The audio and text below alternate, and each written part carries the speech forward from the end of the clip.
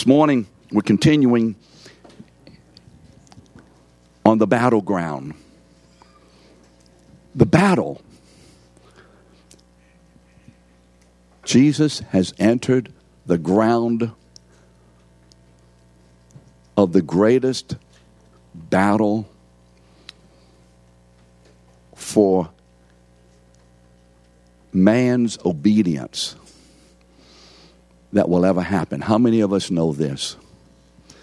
That when sin comes a knocking at the door, desires, attitudes, feelings, whatever they may be, how many of us know that very often, not all the time, but very often, to say no to sin is a battle? Only 4 of us. Only 4 of us. How many of us know that to say no to sin is a battle? It's, if you would allow me to say so, usually it's one hell of a battle. But the great news is that the Son of God, as a human being, has won the battle. And that great victor now lives in us by the Holy Spirit. He enters the garden fully clad in the armor of God. And we've talked about the first 5 pieces. This morning we talk about the 6th one. And we need to remember this. All of these pieces of armor function in tandem. Do you know what I mean by tandem? They function in unity. And even though each piece of armor would have a particular function, they all function together as one piece of armor, if you would. So don't think of individual pieces functioning separately from other pieces. It's not that I can go into the battle and I have almost all the armor on. If I don't have all the armor on, I don't have the armor on. Can you say amen? If I don't have all the armor on, I don't have the armor on. And in this armor is a revelation of the very presence and power and purpose of God himself. That's what this armor speaks about. It speaks about us entering into the battlefield of life fully clad with, controlled by, filled with the very presence of the Holy Spirit, ready for any and every eventuality that this world, my flesh, or the enemy may throw against me. Amen? That's what this armor is. And so this morning we're talking about Ephesians chapter 6, verse 17, the second part of verse 17. And taking the sword of the Spirit, which is the Word of God. Now, up to now, each piece of the armor has served to protect the soldier in various areas of his spiritual, well, his physical, but meaning a spiritual soldier.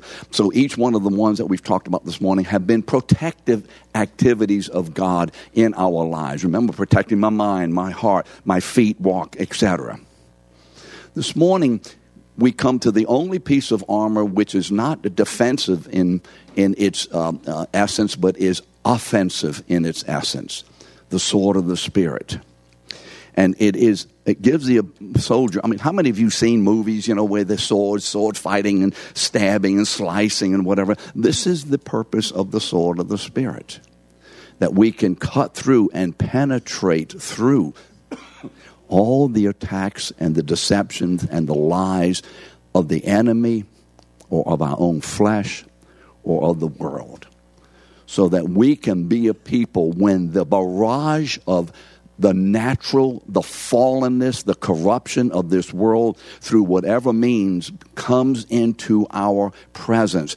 We can take the sword of the Spirit and with the sword of the Spirit, which is the Word of God, begin to be by the Holy Spirit's power discerning and understanding and deciding, cutting through, cutting down, penetrating, so that these issues don't overcome us and debilitate us. So this means that Jesus not only entered the battle wearing protective spiritual armor, but he also entered wielding the sword of the Spirit, which is the Word of God, in order to penetrate and cut through the attacks of the enemies. Remember Hebrews 4:12. Many of you have heard about Hebrews 4:12. Let me read it to you. It's a very, very important verse. You should know this verse. For the word of God, for the sword of the Spirit, which is the word of God. I just substituted that, right? Okay. Is quick and powerful, King James says, or is living and active. Active means effectually powerful. That word active means effectually powerful. It does what it's supposed to do. It achieves God's purpose in God's power. Then it is sharper than any two-edged sword, piercing, you see, to the division of soul and of spirit, of joints and of marrow, and resulting in, and discerning the thoughts and intentions of the heart. It's a two-edged sword. Why a two-edged sword? Have you ever thought of that? Why a two-edged sword? You know, why? Why a two-edged sword? Why just not a sword that's good and sharp on one edge and blunt on the other one? So if you don't cut him, at least you can hit him in the head and knock him out. Why a two-edged sword? Well, I believe that one edge deals with the external attack against us. And the other edge deals with the internal attack that we experience. Now, that's just the thought, hopefully from the Lord, that I have. It's two-edged. One has to do with outside of me, and the other has to do with the inside of me, if you would. And you'll just have to experience that, which one it is. Sometimes my feeling and my anger or my desires are raging inside of me. I need one of the edges, if you would, of the sword of the Spirit to deal with my internal issues, correct? And then sometimes it is an attack from the outside, whatever that might be. Then I need, if you would, the other edge of the sword to deal with those issues. But we need how many? Which edge? Both edge. We need both of them. In Deuteronomy 33:29, this sword that Jesus is carrying into battle is called the sword of God's triumph. Of God's triumph. Jesus enters the battle wielding the sword. You know what that reminds me of? And it may be in your notes, I'm not sure. How many of you remember Joshua chapter 5? And the nation has already, under Joshua's leadership, been taken into the promised land. They've crossed the Jordan River. By the way, the name Joshua, Joshua's name originally was not Joshua. It was Hosea, the son of Nun. Some of you may have remembered that. Hosea, the son of Nun. What does the word Hosea mean? It means deliverer, salvation. Correct? That's what the word Hosea means. And so Moses changed the name of Hosea, the son of Nun, to what? Yeshua. And so the name Yah, the first name, the I am of God. Remember in Exodus 3:14, what is your name? And what does the Lord say? Tell them that Yah had sent you. I am. And so I am combined with Hosea, which is Yeshua. The English is Jesus, means God's deliverer, or I am salvation, or I am the deliverer. And so Joshua is such a picture of going into battle. And before Joshua goes into battle, I think it's Joshua 5:15, he sees a man standing before him. Do you remember the story? You see, you didn't see the movie, so you don't know the story. Read the book rather than rely on the movies and the TV shows. I didn't say don't do those. I said read the book rather than relying on the others. And stood before him was this man with a drawn sword in his hand. Now Joshua is smart. What did he say? You on our side or against us? Are you for us or against us? And the man says, neither one. I don't take sides. For I am the captain in King James. I like that better, but your version may say the commander. I am the captain of the hosts of the Lord. The hosts meaning what? The armies of God. And then this man says to Joshua the same thing that the voice from the burning bush in Exodus 3 says to Moses. Take off your shoes from off your feet, for the ground upon which you stand is holy ground. This is a pre-incarnate revelation or figure, if you would, of Jesus. It's called either theophany or Christophany. It's the appearance of Jesus in human form before he was born into the world. It's the Son of God. And so the Son of God, as he entered into the battle to destroy the nations that were raised up against God, to give his people the promise of Abraham. Remember the land in Genesis chapter 12? I will give you a land. And this man carries the sword. So Jesus enters the garden carrying the sword of the Spirit. Why? Because the living, eternal Word of God as a man needs a sword.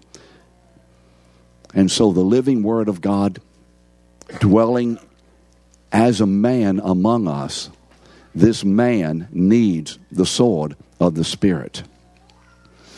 And so in Gethsemane, the incarnate commander, you know what incarnate means now, becomes flesh.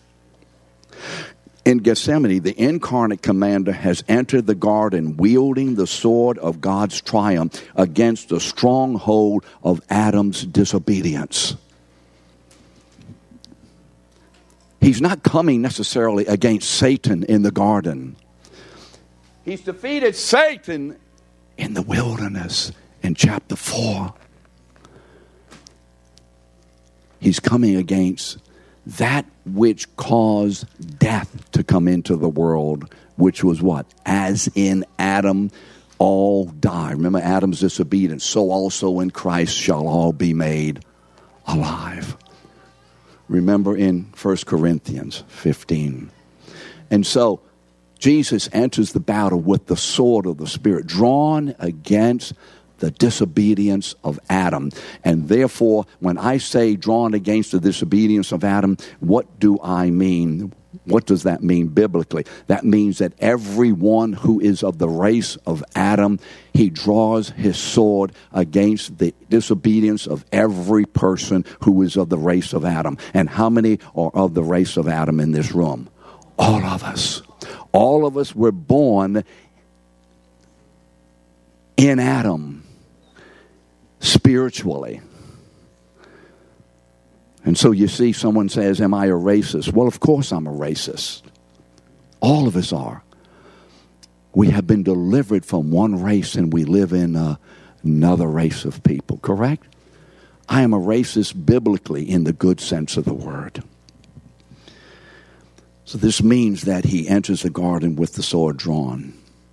And he not only is armed with the sword of the Spirit, which is the Word of God, but he enters even as the living and abiding Word of God. Remember in 1 Peter, whose obedience itself will be the sword that cuts through the disobedience of Adam, thus freeing all of his people from the curse of the broken law, which is death. He enters with the sword of the Spirit. Jesus enters the battle armed with the sword of the Spirit of the knowledge of God's will. This man knows the will of God. And as I talk about this, just kind of briefly going through this is very difficult to briefly go through such a subject. But let us take note of who we are and where we are and what this sword is to us.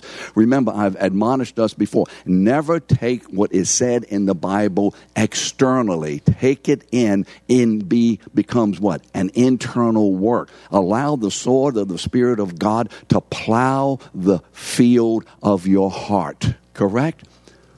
Allow the sword of the Spirit of God as we listen to the word to allow the Spirit to take the sword and dig into our hearts. Dig into our hearts. You know how do you plant something? You dig up the ground and you stick the seed or the thing into the ground, root it down so it can begin to what? Grow. Allow the Holy Spirit to do this. How do you know the will of God? I don't know what to do. I don't know what to do. Then learn the Word of God. Jesus knew the will of God before he entered and as he entered this battleground. And that's going to be important for us to remember next week. Jesus already knows the full will of God. He's not in there, well, I hope I'm this and I hope I'm that and I hope God blesses me in this and I wonder what's going to happen here. This man isn't like that. He knows what's going on. Jesus enters the battle with his heart and his mind already armed with God's living word as revealed and applied by the Spirit. Jesus enters the garden armed with the word of God so he will not sin against God. Remember 119:11, thy word have I hid in my heart, Psalm 119:11, that I might not what? Sin against you. You're worrying about why you sin so often or so easily. How many of us have an issue? I sin too easily. Anybody in here like that? I sin too easily. One of the reasons we sin too easily, and perhaps the base reason is we don't have the word of God plowed into our heart's soil and rooted deeply enough to deal with the activities and the temptations of sin when they come. We must be rooted in the word of God so it is rooted in us. So if you're having real struggles in this area and difficulties, don't ask, what am I going to do today? Get into the word more regularly. Can you say amen? Yes. I can't emphasize this enough. Jesus enters the battle carrying the only weapon that enables him to cut through all the deceptions and the lies of the devil about his purpose and the means of that purpose. How do you know whether something is a deception? How do I know that moving from point A to point B is a deception? Does it say in the Bible that you shall live on this street or in this area of the city or across the lake or in Jefferson or Orleans? Does that say that in the Bible? Steve, is there any verse in there that says where you should live? Well, then, what is the Bible good for me, Todd, to help me to discern this? I think we need to live here, and here are the reasons why, and whatever. Or I think I need to have this job or go to these schools. Whatever the issue is, how do we know? What does the Bible have to do with that, Janet? As I listen to the Word of God, and as I allow the Holy Spirit to plow into my mind the content of the Word, but also it causes my spiritual ears to be more in tune with and recognizing of the daily personal voice of the Holy Spirit, who will then speak to you if you ask. James 4:2, you have not because you ask not. If you ask, rather than making these decisions, if you first ask God what to do. I can't stand it when I hear believers say, here's the decision. And I'll ask why. Why? I want to know why, David. I want to know why. Why? Because I am given as a pastor to know what you were doing and why you were doing it. I am a nosy man. Why? Because I don't want you to be devoured by Satan. I want to know why. And I will get in your face as much as I can, because you'd rather me in your face than Satan devouring you. Well, I don't know. Maybe you may not. And so, what was I talking about just then? Where was I going with this? Help me. What?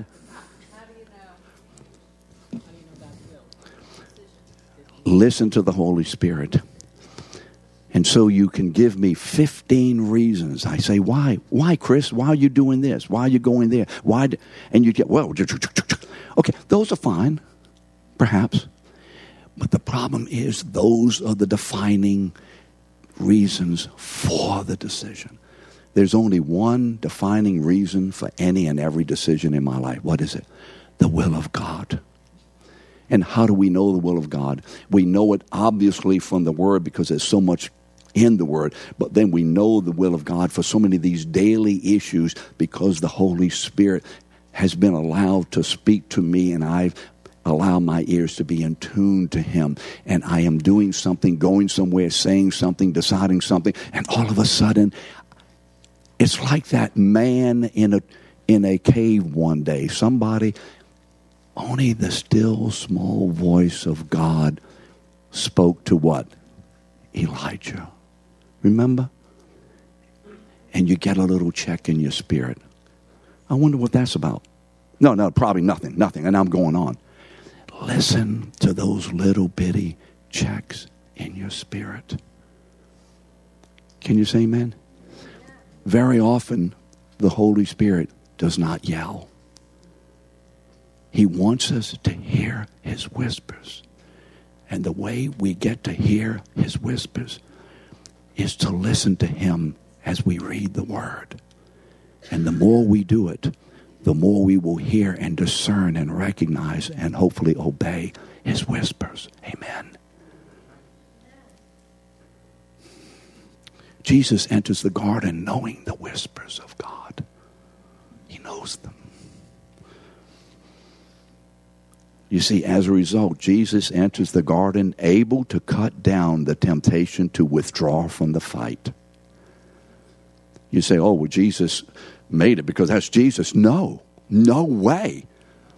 It's because he was clad in the full armor of God, plus the other issues we've talked about. He enters the garden as God's victor, armed with the weapon of God's word of power to overcome all the works of the devil. Do you have the biblical reference there? 1 John 3:8b means the second part of the verse. Jesus, I'm thinking of another verse. There it goes. When I think of one verse, it collides with this one. The Son of God appeared for this purpose: to destroy the works of the devil. It's a beautiful verse. You should know the verse. Why did Jesus come? Well, there are many ways of saying it, but one of the ways you can say it is how the Bible says it. And that would be a nice way of saying it. Jesus began his ministry, you remember, by destroying Satan's works, by wielding the sword of the Spirit. He began the work of the ministry by showing that he will be obedient in life. And now he comes to this time of the ministry and he draws the sword of the Spirit against the temptation not to obey God unto death. So he has already destroyed the work of Satan in overcoming his daily obedience. He did that when? Chapter what? 4 of Matthew and Luke. Come on, you got to know your Bibles. Have to know your Bibles. It's life, it's protection, it's provision, it's safety, it's ministry, it's health. And so in the wilderness, with the sword of the Spirit, it is written, it is written, it is written. You remember that? He conquers Satan's ability to overcome his daily obedience. Aren't you glad? And in the garden, he's going to wield the sword of the Spirit against the temptation in himself to want another way. You will see that next week. And he wields the sword of the Spirit even against his natural desires, so that he is obedient unto death, so that his death becomes our spiritual death in Adam, in order to become our spiritual life in Christ's resurrection. Now, what verse did I just quote? Romans 4:25. Thank you. You'll have to look it up. Jesus has now entered the battle armed with the full armor of God and is ready to engage the greatest battle of his human will. The greatest battle of his human will. Every time throughout his life that Jesus obeyed the Father was a minuscule activity that will find all of these acts of obedience will find their culmination in this one act of obedience in the garden. Through this one act of obedience. All of these other acts of obedience of Jesus from the very beginning of his life were, if you would, types or little glimpses of whatever. All of them were contained in this one act of obedience.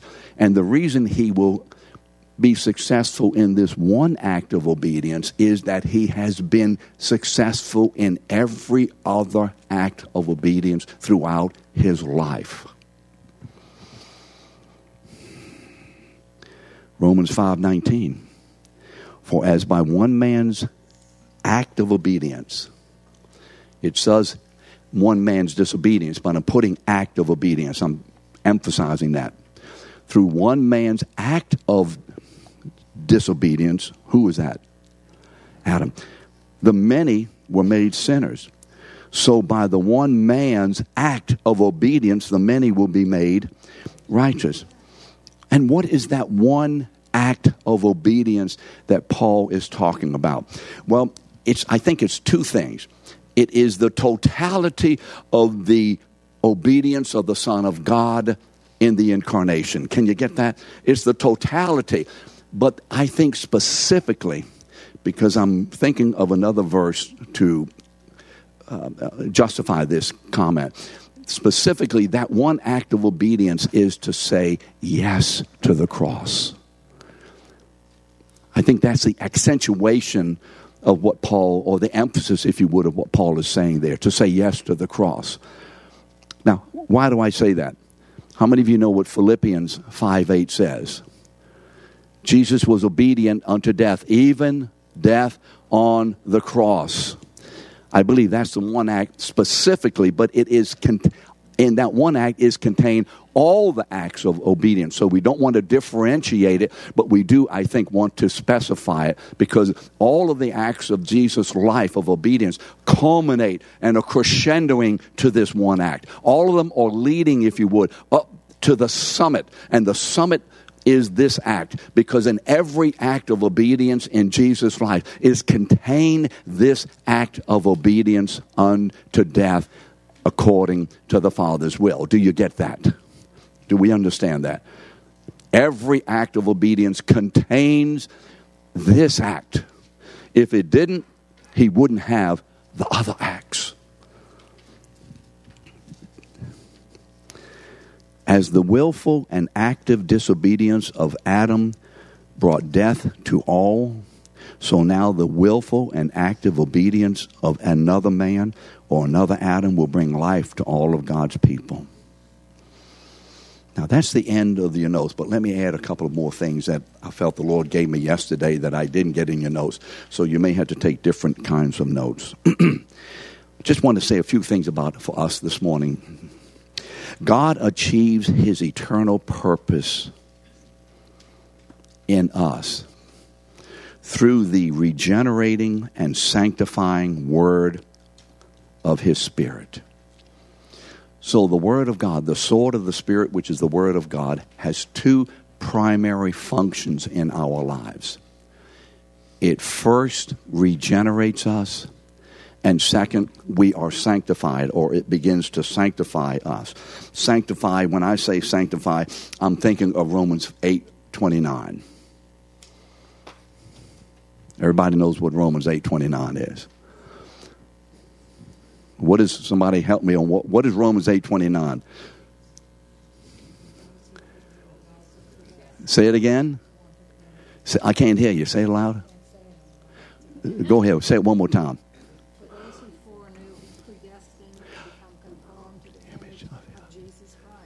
For those whom he predestined, for those whom he justified, he conformed. He predestined to be conformed to the image of his Son. That's God's goal. That's what sanctification is all about. Being conformed to the image of God's Son. We were made in the image of God, but God's Son is the image of the invisible God. What verse is that? Jesus is the image of the invisible God. Where do we read that? Colossians 1:15. And so we are to be conformed into the image of God's Son, because he is the image of God himself. Regeneration means, meaning what? Another. Let's do it again. Reread your homework. Regeneration. What word do I see in generation? Come on. Genesis. Genesis. It is a new Genesis. It is a recreation. It is not a renewal. It is not a renewal or just working over. It's a brand new creation, requiring that the old creation be fully put to death so that a new creation comes forth. And so, 1 Peter 1:23, you have been born again, not of the perishable seed, but of the imperishable, through the living and abiding Word of God. How were we born again? We heard the Word of God. Specifically, what word? The word of the gospel. Correct? When we heard the word of the gospel, the Holy Spirit took that word as God's spiritual scalpel. And as we were hearing the word of God, the Holy Spirit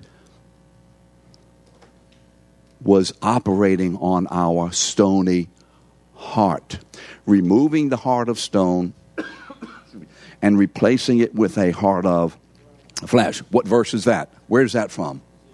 Ezekiel 36 what? Verse 26. So we heard the gospel. And as we heard the gospel, something was happening inside of us. How many remember when you began to hear the word of truth about God, the word of truth about yourself, the word of truth about how to be justified before a holy God as a reprobate sinner?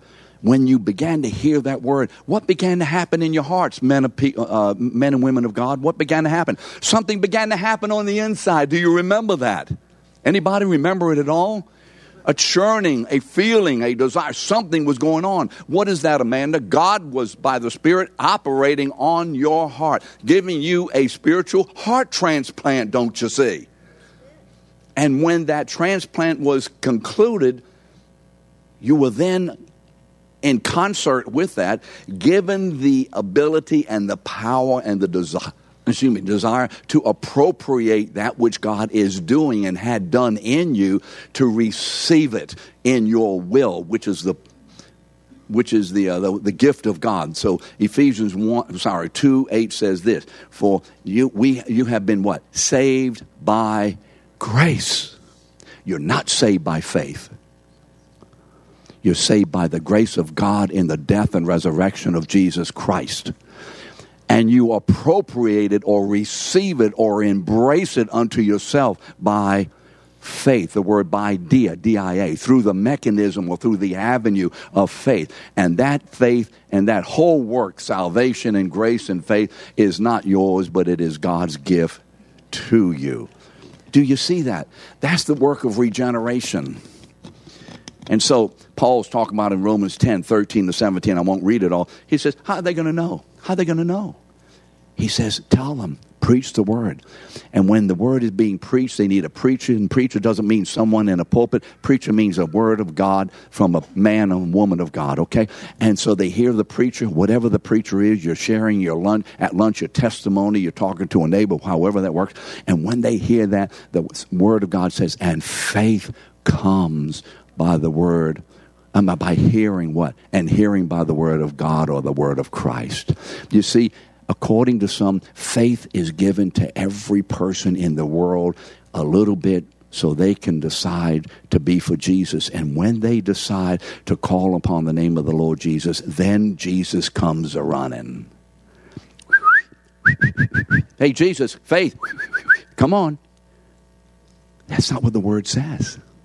The word says that faith must come to me. What does it mean? It's not there until it comes to me. It's given to me. And once it's given to me, why is it given to me? Not to be born again. I don't have faith to be born again. I am born again. I am regenerated. And God gives me the faith to be receiving and understanding and walking in it. Faith is a response of God's move of regenerating me. It's not the work that I do to get God to regenerate me, don't you see? It comes. Well, the Bible says everybody has a measure of faith. No, it doesn't. Chris, does the Bible say everybody has a measure of faith? No. What does Paul say in Romans 12? What is it, verse 3? To those among you, the church, God has given a measure of faith. to the church, to the believers. We have been given a measure of faith. The second work of the Holy Spirit by the Word is our sanctification. The goal of sanctification is to be conformed to the image of God's Son. And I have in here 2 Timothy 3:16 and 17. Let me end by encouraging you to do this.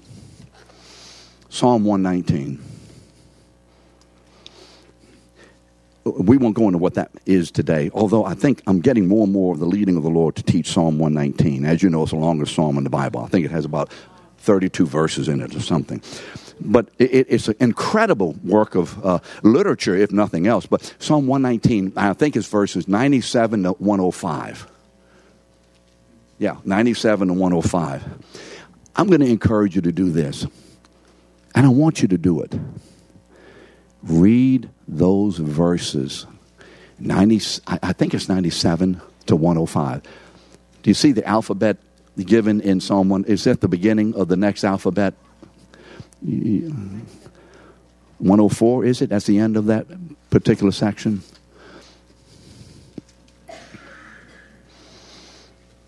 Okay, well, include 105. It's a nice verse. No, that's what I was thinking, 105. That's the conclusion of it, I think, if you would. Read this paragraph and look. Keep it before you and ask the Holy Spirit, develop this as my zeal for your word. Amen? Brethren, get into the word more. Some of you are in the word pretty well. Some of you are skating on thin ice. Satan will take severe opportunity to attack you. Get into the Word of God. See you next week.